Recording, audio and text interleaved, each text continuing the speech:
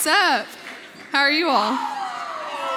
Okay, so if you don't know me, I haven't been up on the stage before. My name is Lexis McCormick, and I'm on staff here at CSF. I work with our freshman ministry, so where are all my freshmen at? I love you all. And so typically I'm hanging out with them on Monday nights, but now I get to be here.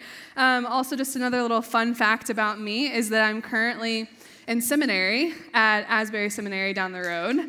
Kind of cool. Still have some time left there. Wish it was faster.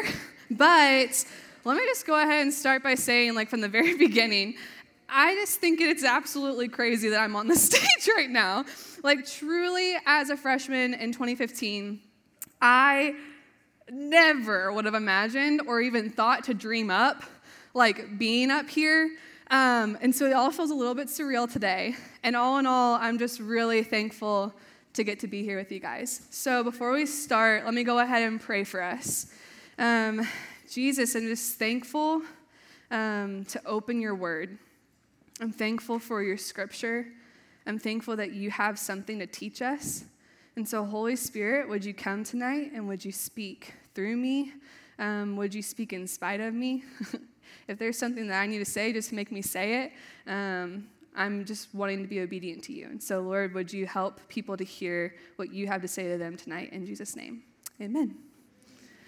So, we're currently walking through our adulting series and discovering what it looks like to follow God as an adult. And so last week, David walked us through 1 Timothy 4:12, and how our life is really like this training ground, and that we're actually called to set an example in speech, in conduct, in love, in faith, and in purity. And so this week, we're going to shift our focus a little bit to everyone's favorite topic, commitment. I just feel like commitment's one of those things that you probably think you're really, really good at, but then something happens and you're like, well, maybe I'm not. And so I feel like I'm pretty good at committing to things. I feel like I'm pretty good at staying true to my word, but then something crazy happens when you agree to preach a sermon on commitment, and all of a sudden your life turns into this big sermon illustration that you have no control over. And so that's what happened to me this week. On Sunday, I was feeling really called by God to do a fast.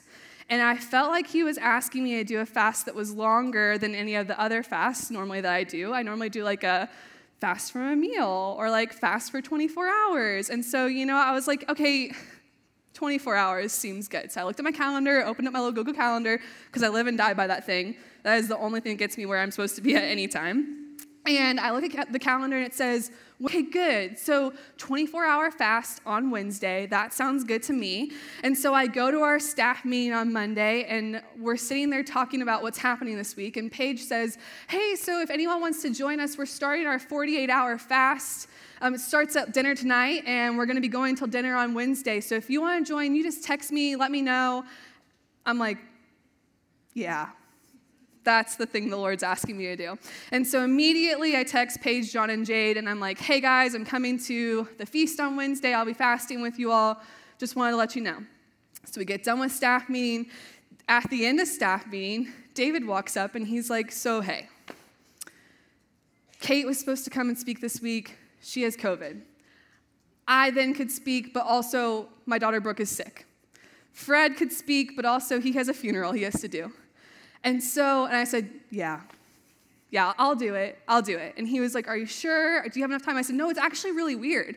I have a lot of extra time on my schedule this week. I also don't have a whole lot of things that are due for school. And so this is actually a great week for me to just randomly preach a sermon on Thursday. And so I said, count me in. And when I got home on Monday night, I gathered up all my school assignments, got on Canvas, was like, okay, what do we have going on? And I got all my CSF responsibilities all into one to-do list, and all of a sudden I'm panicking because I'm thinking, how in the heck is all of this going to happen before Thursday? And also, how is this going to happen before next week for school? I'm thinking through all the different things. So I'm thinking, okay. Maybe I can cut out the fast because maybe that's just a little bit too much to take on. Maybe that's kind of too crazy, when you're trying to preach a sermon for the week. Maybe I shouldn't fast.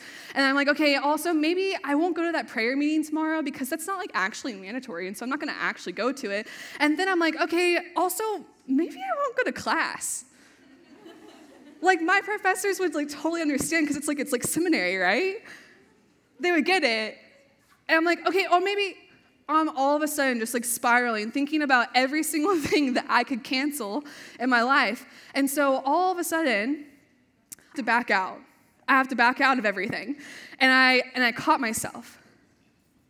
Because how in the world am I going to preach about commitment on Thursday night when every single day leading up to it, I'm flaking on every single responsibility that's in my calendar? And so I looked to the Lord and I started praying.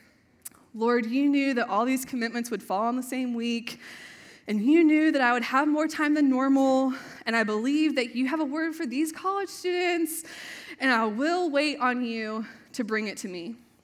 And y'all, it's crazy, kind of wild, how the Lord shows up in the things that we commit to. The fast that I got to do with those 30-day students, it was freaking amazing. I feel so close to the Lord this week, and I think a lot of that has to do with the fast that I did. And that prayer meeting that I went to, it was worth it. And class, it was class. But I feel like I learned something by going. And so all these things that were actually planned in my life were actually really beautiful, even when they were kind of hard to commit to in the first place. And so tonight, I want you to hear me say that I, too, struggle with being committed and staying true to my word. And I think that that's actually part of the culture that we're living in. It's like actually normal to be flaky. In fact, we almost kind of expect it. Like, I don't think I have to give you the stats on what divorce looks like in the United States. Like, I think either by research or at least just by knowing someone in your life who's gotten a divorce, like, we know the stakes are high. And I think when you ask a friend to hang out, you're halfway kind of expecting, like, oh, shoot, sorry, can we reschedule? Or when someone asks you to hang out, you're trying to figure out, how can I actually commit to this thing without actually committing to the thing, right? And so I actually saw this TikTok the other day. And it was this guy explaining how to perfect this art of like committing but not committing. And he basically said that, hey, if anyone asks you to hang out, just pretend like you have to pick up the perfect excuse. And I was like, okay, tell me more. Like, how can I have a sister? I can totally say that. So I'm like, okay, perfect. And he's like, so if you actually want to hang out, you can tell them, oh, actually, someone else is picking her up, and so last minute, I can totally join in. And they're like, oh, perfect, so amazing. And then, if you, like, actually want to go to the plans, but then you get kind of bored, you have the out to be like, oh, like, actually, my sister's at home, and I should probably, like, go hang out with her. And I'm, like, literally watching this TikTok, and I'm like, okay, yeah, so I'm going to pick up my sister from the airport. Like, what? I don't need that excuse. If I can't go, I should just say I can't go. Or if I want to go, I should just go. And so the truth of the matter is we're surrounded by flakiness. And it kind of rubs off on us if we stick around long enough. But really, commitment matters to God a lot. In fact, some of the most beautiful things in life are based on commitment. Think about an Olympic gymnast. Are they going to get gold if they're not committed to their sport? Think about the best parents. Like, they show up to every game, every performance. My mom's in the back. Great parent. They're involved. Think of your coach. Think of a teacher in your life that you loved. Like, they were committed to making you a better athlete. They were committed to making you a better student. The best adults in our lives are the ones who are committed. And so before we fully jump in, I'd love to maybe redefine that word committed for us, because I feel like I've said it a million times and I'm like, what does it even mean, you know? And so because I looked up what commitment meant, it said that one of the definitions when relating to people was that it's wholeheartedly dedicated. Wholeheartedly dedicated. And as soon as I read that definition, my brain immediately was like Matthew 22. And so let's go back to that scripture that Cole read for us, and it says, love the Lord your God with all your heart, with all your soul, with all your mind. This is the first and the greatest commandment, and the second is like it. Love your neighbor. Law and the prophets hang on these two commandments. That word love that Jesus uses, some of you might know where I'm going. The kind of love he says we should have for God first and our neighbors. It's a certain kind of love that in the Greek is called agape love. Yes. And this love is a pure, it's a willful, it's a sacrificial love that desires another person's highest good. It's a love that requires faithfulness. It's a love that requires commitment. It's a love that requires sacrifice without expecting anything in return. And because this love is so wide of a term, it's actually really hard to put it into just one English word. But the people who translated the Bible said, all right, love. That works. And so, in fact, one of the commentaries I read, it said that in the different verses, it means a slightly different thing. And so in that first verse, 37, where it says, love your God, it says, that love is the love that takes pleasure in something and prizes it above every other thing without being willing to abandon or do without it. That's the kind of love that we get to have for God. Whereas in verse 39, when the agape love is in reference to our neighbor, it means something more along the lines of welcoming, entertaining, being fond of, loving dearly. And so something I want to submit to you is that number one, maybe the act of commitment, the act of being wholeheartedly dedicated, looks a lot like this agape love that Jesus is talking about in Matthew 22. And if that's the case, then number two, maybe these verses actually give us two ways to live out this whole thing called adulting. So let's look at the first part of this passage together. Love the Lord your God with all your heart, with all your soul, with all your mind. This is the first and greatest commandment. Jesus tells the people that this commandment is the first and the greatest. So it sounds like to me he's saying this is the first thing that we have to do all the other things, right? And so your question might be, well, what does it even have your heart, mind, and soul? And you also might be thinking, aren't your heart, mind, and soul kind of like the same thing? And so I would say, I'm so glad that you asked those questions, and let's walk through them. And so let's start with the heart. We're to love God with all our heart. Right off the bat, when I think of the heart, I'm like, that's pretty important to stay alive. I'm not like a biology major or anything. I was secondary English education. But I do know that if my heart were to stop while I was up here preaching, we'd be living a pretty tragic night, will we not? And so the heart is actually the center of our life. And if it's the center of our life and it provides life and blood flow to the rest of our body so that every organ, every tissue, every cell has life and it can operate to its best ability, I think that what Jesus is getting at here is that at the very center of our being, we're to love God. Because at our deepest core, if our love for God is there, it's going to go all the way out into the rest of our life. In fact, this word in the Greek actually really encapsulates the other two things of our soul and our mind. And so then on to the soul. The soul seems to sum up all the intangible things about ourselves. Things like feelings or like desires, motivations, thoughts, your imagination. It's the stuff that makes us up in the inside. It's the things we dream about. It's the things that we meditate on. It's our engagement with our intellect and our academics. Hello, UK. It's our worldview. It's how we see the world. And I think what Jesus is getting at here is that we're to love him with everything that we feel and everything that we desire. That even beneath the surface, our desires and our thoughts would start to look more aligned with what his thoughts and desires are. And lastly, the mind. The mind is sometimes translated as strength, and sometimes different places in Scripture it'll have both the mind and the strength, and sometimes it has just the strength, sometimes it has just the mind. But really what Jesus is getting at here is that we're to put all of our effort into loving him. Like in Colossians, on things above, where Christ is. And so if we put all those things together, the heart, soul, and mind, it sounds like a pretty tall order, right? Like, how am I supposed to set my entire character and my desires and my effort to love all of it, love God? And the first thing I want to highlight is that Jesus says himself in Matthew 19:26 that with man, these things are impossible, but with God, all things are possible. He's abundantly able to change our hearts.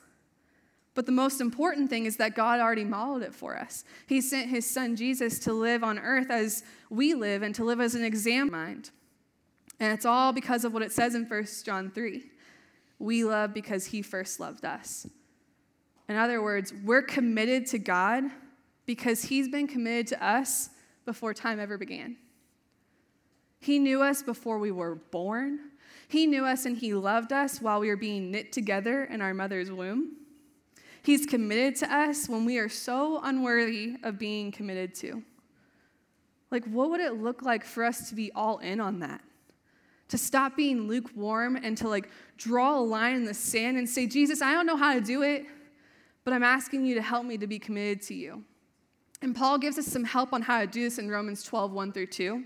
He says, therefore, I urge you, brothers and sisters, in view of God's mercy, to offer your bodies as a living sacrifice, holy and pleasing to God. This is your true and proper worship. Do not conform to the pattern of this world, but be transformed by the renewing of your mind. Then you'll be able to test and approve what God's will is, his good, pleasing, and perfect will. When we offer ourselves up as a sacrifice to God, when we offer ourselves up completely to God, he promises to be faithful, to transform and to renew us into people who have agape love seated within us. We become spiritually mature adults who are wholeheartedly dedicated. We're committed to him. That's the most important thing.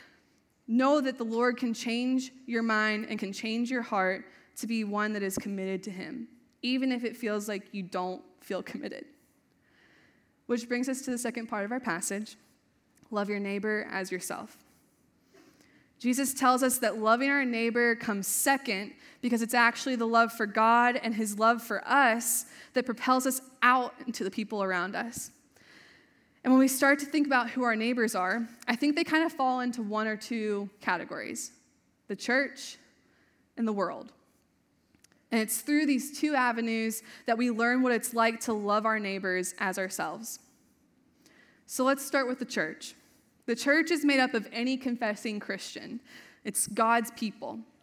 And Jonathan Pokluda, one of my favorite pastors, he defines these people as the people who carry your burdens and celebrate your victories. The people who help you pay rent when you can't make it.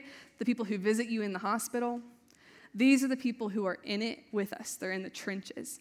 And for me, this has looked like my local church here in Lexington, but also the people that I do accountability with. For the past 3 years, I've met almost weekly with Paige and Bree, and they're also on staff. And we've gone through a lot of seasons of what this group has looked like, and at times have had moments of where you're in your head drama, is this really even worth it?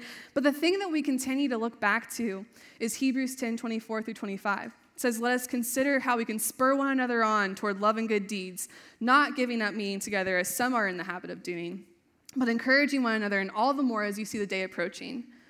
What the writer of Hebrews is saying is that our commitment to each other as Jesus followers is to actually never give up meeting together and to encourage each other. That's what we're trying to do here in community. That's what we're trying to do with the church, is literally just meet together and not stop doing it, and then encourage each other. And I know we talked a little bit about this at Shift a couple of weeks ago. Bree and I talked about biblical friendship and why it was important. But y'all, it is important to find people in our lives who love God and to commit to meeting with them and encourage them in their faith. And on the flip side, we need people to do the same thing for us. And that's one of the neighbors that Jesus is asking us to agape love, to wholeheartedly dedicate ourselves to. So who are you committed to? Who are the people that you're committed to right now? Or further, who are the people you need to be committed to right now? The other neighbors in our life are the people we come in contact with outside of the church. And this includes a wide range of people. It could really, truly be anyone. Our professors, our physical neighbors, the person you pass on your way to class, anyone. And so we're called by God to love these people too, to draw from that love and commitment that God has given to us and to extend it out to the people around us. So just think for a second. What would it look like if we stayed committed to our professors who don't love Jesus? Our mature commitment of turning in our assignments on time, or actually showing up to class, getting out of bed and walking to class and just being there, that does something. Because when they see that commitment, when they see that life and way of Jesus, it becomes attractive to them. They're seeing you live out what Jesus would do if he was a student at UK. Jesus would do his homework and go to class, you know? And it's even the smallest things, like when we're a part of a group project, like do your part. Can I get an amen on that? Group projects suck. And so like you should be the person who follows through. Like that's important to follow through on what you say you're going to do. And like when we tell someone that we're going to be somewhere, what should you do? That's so good. You should be there. Like our commitment to others models the way that Jesus is committed to us. And so if he's committed to us, like, why can't I just go be committed to someone else? You know, like, why can't I show? In that sense, we just start looking more and more like Jesus every day. Like, who are the people that you need to show commitment to that don't necessarily deserve it? Like, which one of your neighbors needs a radical encounter with that agape, loving commitment that God is talking about? And even further than all of that, what would it look like if this whole entire room just internalized how much the Lord loves us? Like, Jesus quite literally came down to earth. He lived a life that was perfect. And then that perfect life was returned with being tortured. He was publicly humiliated. He was crucified on a cross, hung on a cross, and died. And he did it all to love you. All to keep his commitment to you. And then he rose from the dead, and he defeated death, and he made a way for us to live free of sin and free of shame, and he made it to where we could walk in agape love with him because he was committed to you. Like that kind of love, that kind of commitment, it's one that commits until it hurts. What would it look like for us to commit to people even when it hurts? Because I'm not so sure I'm good at it. Like to love God and love others even when it's inconvenient for me. And so as we close, I wanted to bring forth some questions for you guys to consider this week. And I think it's going to ask us all to take a long, hard look at ourselves, because these are the questions that have been ruminating in my mind all week long as I've been grappling with like what it looks like to be committed. And so number one, what do I fill my time with? When I analyze my calendar, if you pull up your Google Calendar, how much of my time goes to me? How much of my time goes to God? And how much of my time goes to other people? Like, it's so easy as college students. Like, your majority, like, single about you. And you can easily be selfish with your time if you're not trying. And so it's like, it's easy to be like, oh, you know what? I need some me time tonight. And it's like, you've had me time every single night for the past, like, however long. Like, do you really need more me time? Is it actually really that important? Like, we have to make sure that our schedules aren't so overfilled that, like, we just brush people to the side. Like, oh, do you want it? No. Oh, could you? No. Like, that's not a way to live. Which brings us to our second question. If someone asked me to do something for them, would I be able to show up for them?